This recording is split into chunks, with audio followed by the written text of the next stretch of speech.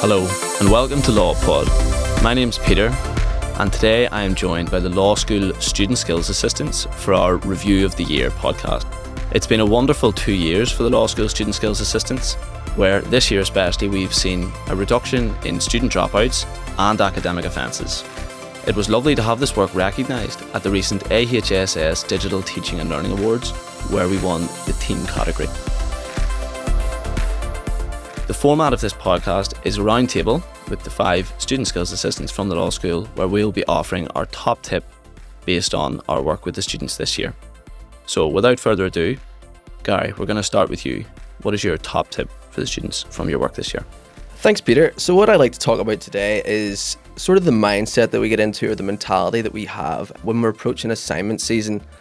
And I know very much so that I was guilty of this during my undergraduate degree. All your assignments are due around the same time, and you maybe leave it for a week or two, and then you find that all your assignments, maybe 3 or 4 assignments, are all due within a 2-week period. And this really isn't a recipe for producing academic work to the best of your ability. And so what we have to try and work out is, how do we produce our assignments, get the grades that we want, whilst also giving ourselves time to socialise, time to see our friends, and time to do the assignment adequately. So there's a really easy answer to this, and this is just to manage our time more efficiently. Things like adopting Outlook onto your phone, using your emails and your calendar more constructively and more efficiently will really help. Like, whenever you first go into the job market, if you don't manage your time efficiently and produce work to the adequate standard, your boss is going to call you out on it. So the whole purpose of uni is to almost prepare us for this working world in future life. So when we finally build up the motivation to sit down and actually write our essay, it can seem like quite a daunting task. And the really easy way to get around this and not to be overwhelmed by the thought of approaching assignments is to break it down into a series of smaller tasks. So the first thing I like to do is to understand what the essay question or the assignment question is and what really it is asking us. The next thing I like to do is to compile all my reading material, and I do this by looking at the module guide, the recommended readings, the required readings, and compiling a list. And I also like to set up a folder online and download all the relevant journal articles that I have to this. This sort of just makes it easier for me to get together all in one place, all the research material that I need.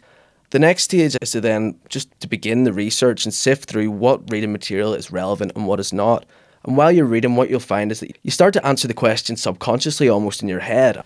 I'm also a really big advocate of reference management software, which just makes writing your essays a lot easier. Now, I realise there was a lot there, but my key takeaway from today is to just try and take as much of the stress out of essay writing as possible by giving yourself ample time to prepare, to plan, to write, and then to rewrite without the pressure of knowing it all has to be handed in by Friday at 12 p.m. And I promise you'll be glad you did. The old saying, you get out what you put in, can be taken quite literally when it comes to assignment season. That's great, Gary. Thank you. And now moving on, Sarah Jane, what has been your top tip for the year? Thanks, Peter. The thing I really want to speak about today is the idea that students should have confidence and originality in their writing. When we first started in the Student Skills Assistant role this year, a lot of the queries we initially had, particularly from first years, but sometimes from students further into their degrees, was how can I come to an opinion? How can, I prove that what I have to say is relevant? That was particularly the case with things like case notes, where students were asked to disagree or challenge a judge's opinion. And a lot of students were really faced by this and thought, how can I, who've barely started studying law, disagree with a Supreme Court judge? What I really want to say to students is to make sure and realise that if they have put the work in and they've read and researched everything thoroughly and accurately, they're absolutely entitled to come to an opinion as long as they can substantiate it. We did a lot of feedback workshops this year, and one thing that the students were really interested to hear about was the conceptual equivalence scale. We broke that down in detail and looked at how the marking and assessment criteria expects students to mature throughout their degree. And you can see, in second and third year, the idea of originality coming up again and again, encouraging students not to overly rely on their module work and the kind of reading list that the lectures provide them, but to go further, pique their curiosity, maybe use a variety of different sources and really relate to how the law operates in context, whether that's looking out for documentaries or reading the newspapers or listening to podcasts and things, but just to show that they can think about the law in a kind of 3D context, I think is really worthwhile. I'm sure you'd agree a lot of the queries we had this year was around critical analysis. I think that came really from sort of first semester feedback, in that students were told that they maybe weren't using sufficient sources, not engaging with journal articles, or maybe not employing sources that were necessarily academic. Critical analysis became this kind of buzzword and topic that students were fixated on but maybe didn't really understand fulsomely. So what I'd say to those students is, if they do need help finding sources, absolutely first mission is to approach your subject librarian. Look out for library training courses, even Westlaw training courses. And once they're secure in the knowledge that they can find those sources, have a bit of fun with them, engage with them. Don't think that you have to agree with what a particular academic says just because they're of whatever standing. If you can find something that maybe has happened since that article was written and displaces what that academic said, feel free to engage with that. Come to us if you have any questions about that. But basically just to feel confident that their voice is relevant. This is a degree that has a lot of critical thought, thinking about everything in context and showing that you can stand on your own 2 feet and substantiate your opinions. So I'd really encourage them to just give it a go. And I think that's where the enjoyment in the degree actually really comes from. Thanks, Sarah Jane. That's great. And I would definitely re-emphasise a lot of those points made. As someone who got their dissertation idea off Twitter, there's really no substitute for getting out of the module reading list and exploring a variety of sources. Okay, moving on. Ogaku, what has been your top tip from the year? Thank you, Peter. So my top tip is utilising academic sources available at Queen's.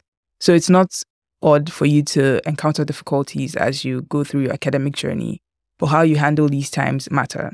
So the university has a number of support services available to students, like the Student Skills Assistant. We organize workshops, we have fun events that you can attend, and we are there generally to help you as you go through your academic journey. Don't feel like you have to go through this alone. The library has a number of support services that you can utilize, so you can go there to learn how to reference, learn how to find sources for your academic work. The school also has the SU advice, where you can be signposted to academic support that you may need. And luckily with Queen's, the faculty and staff are very supportive, and so you can reach out to your lecturers at their office hours to support you or help you with whatever academic challenge you may be having. So don't hesitate to utilize academic support available at Queen's. Thanks, Ogaku. And definitely a great point to be made there, that there is so much support available. You just need the willingness to go and look for it. Okay, Aoife, your top tip for the year. Thanks, Peter. So yeah, my top tip for the year is a bit more looking at what the mentality and approach to learning and writing essays and all the great tips that have been discussed previously. So a lot of times when students come in looking for help from the Student Skills Assistants or attend a workshop, I think they have this perception that as soon as you understand critical analysis or as soon as you understand how to reference, that it's like a binary, that as soon as you get it, and then there is no more learning to be done, and then that's just it. You can't go back. It's not sort of like a scale of learning, right? So my top tip would be, when approaching your learning throughout your undergraduate degree, is actually to be comfortable with making mistakes and then also then looking for help. Throughout my studies this year as a master's student, I've had to definitely step back and realise when I've had to sort of come to terms with my mistakes or look for help. And I've definitely, as Ogaku was saying, look for help from different sources within Queen's. And I think that was something that really benefited me, was being able to say that, okay, maybe I didn't do as well in one of my essays this year, or one of my essays for one of my modules. Who can I go to the help, and what can I take away from this and put into the rest of my learning for the rest of my degree? And a lot of times students come in and they say, well, I'm just not going to get it, or I just don't get it. How can I continue to go on further in my undergraduate degree when I don't understand how to critically read? But it's all a skill. It's all about being able to approach certain people within the faculty who are there to help you, who want to help students do the best that they can. And again, with the Student Skills Assistants, I think all of us can say that we've loved our jobs this year and loved being able to help students, but that even we would find in our own studies that we also need to help. And I mean, you can't do your PhD without a supervisor. They're there to help. Yeah, that would be my top tip for any students coming in or any students progressing further in their degree, is to be okay with making mistakes, and that it's not a binary. You don't just learn how to do something and that's it. It's always a scale of being able to learn more and being able to push yourself to do a little bit better. Excellent, thanks, and very complimentary advice, I think, with some of the other tips that we've heard. Okay, last but not least, here is my top tip for the year. And what I'm going to talk about is, I think, probably one of the more daunting aspects, certainly for a first year law student, which is that law-specific assessment of problem questions, which I think we would all agree as student skills assistants we get a lot of questions on. Just because it's a unique assessment, it's probably not something that a lot of students would have seen before. So I've just got 5 little aspects of problem questions that I want to discuss. So the first thing is, and this kind of complements Sarah Jane's point where we were talking about finding your own voice in your writing, you have to remember who you are when you're writing a problem question. As weird as that sounds, you are effectively a solicitor who is offering advice to a fictional client. And so I think straight off the bat, one thing that can really help students when they're writing problem questions is to just keep in mind that is who you're supposed to be. I think that helps a lot when you maybe want to talk about academic aspects of a topic of law or words to that effect, things that I think are superfluous to the actual question. You just need to keep reminding yourself, what would this fictional character want? They would want legal advice. They want it succinct. They want to know the exact legal principles and facts that pertain to their situation. Second point, and again, I think this is just super important, is that what you leave out is as important as what you include. So again, we encounter a problem question with perhaps some complicated aspects of law, and we think, well, I've now taken the time to understand this difficult concept. I want to demonstrate that. But if the fictional scenario doesn't ask for that, then unfortunately you are going to be counterproductive if you include it. So what you have to do is you have to have faith that the person marking this essay also understands that complicated concept. So they will 100% appreciate if you're going to leave it out because you know it's not relevant. So there's that demonstration that, yes, I understand this, but I also further understand that it isn't relevant. And again, I think that links to the first point. Make sure that what you're doing is just strictly relevant to the scenario you're presented with. The third point is the structure, which again, we would talk about a lot in the workshops, the IRAC structure, which is issue, rule, application, conclusion. We tended as a group this year to mention that it should be done as a series of kind of mini IRACs, if that makes sense, where you would take a certain issue, talk about the law or the rule, as it is in the acronym, apply that law to whatever the issue is, and then conclude based on the facts what you think the outcome will be. There is obviously the other form or the train of thought where you can do all the issues, all the rules, all the application and all the conclusion, and there's certainly nothing overtly wrong with that, but we would say it's better organised if you do the mini-series. Linked to that, my fourth issue was sub-issues, which I think is something that gets mentioned a lot, but we just wanted to be really clear what that should mean. So I'm going to illustrate with a quick example. If you are presented with a fictional scenario where it says John stole from Jane, or words to that effect, then the issue there is going to be theft, for example.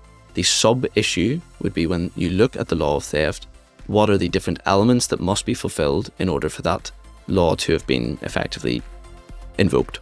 So I just wanted to really make that distinction clear because sometimes I feel like sub-issues this year was a concept people didn't have overly a tight grasp of. And my final point, and this would link to something Gary was saying, was that there is no substitute for sitting with the material. It is one of those things, and we know it's a common trope with students that we leave things to the last minute. It's understandable, but really with a problem question especially, there is no substitute for sitting as long as you can, reading over and over the scenario, and you will be amazed at the extent to which your understanding can then increase. So those are my 5 top tips based on problem questions. That wraps up our Top Tips podcast, our review of the year, and thank you for listening.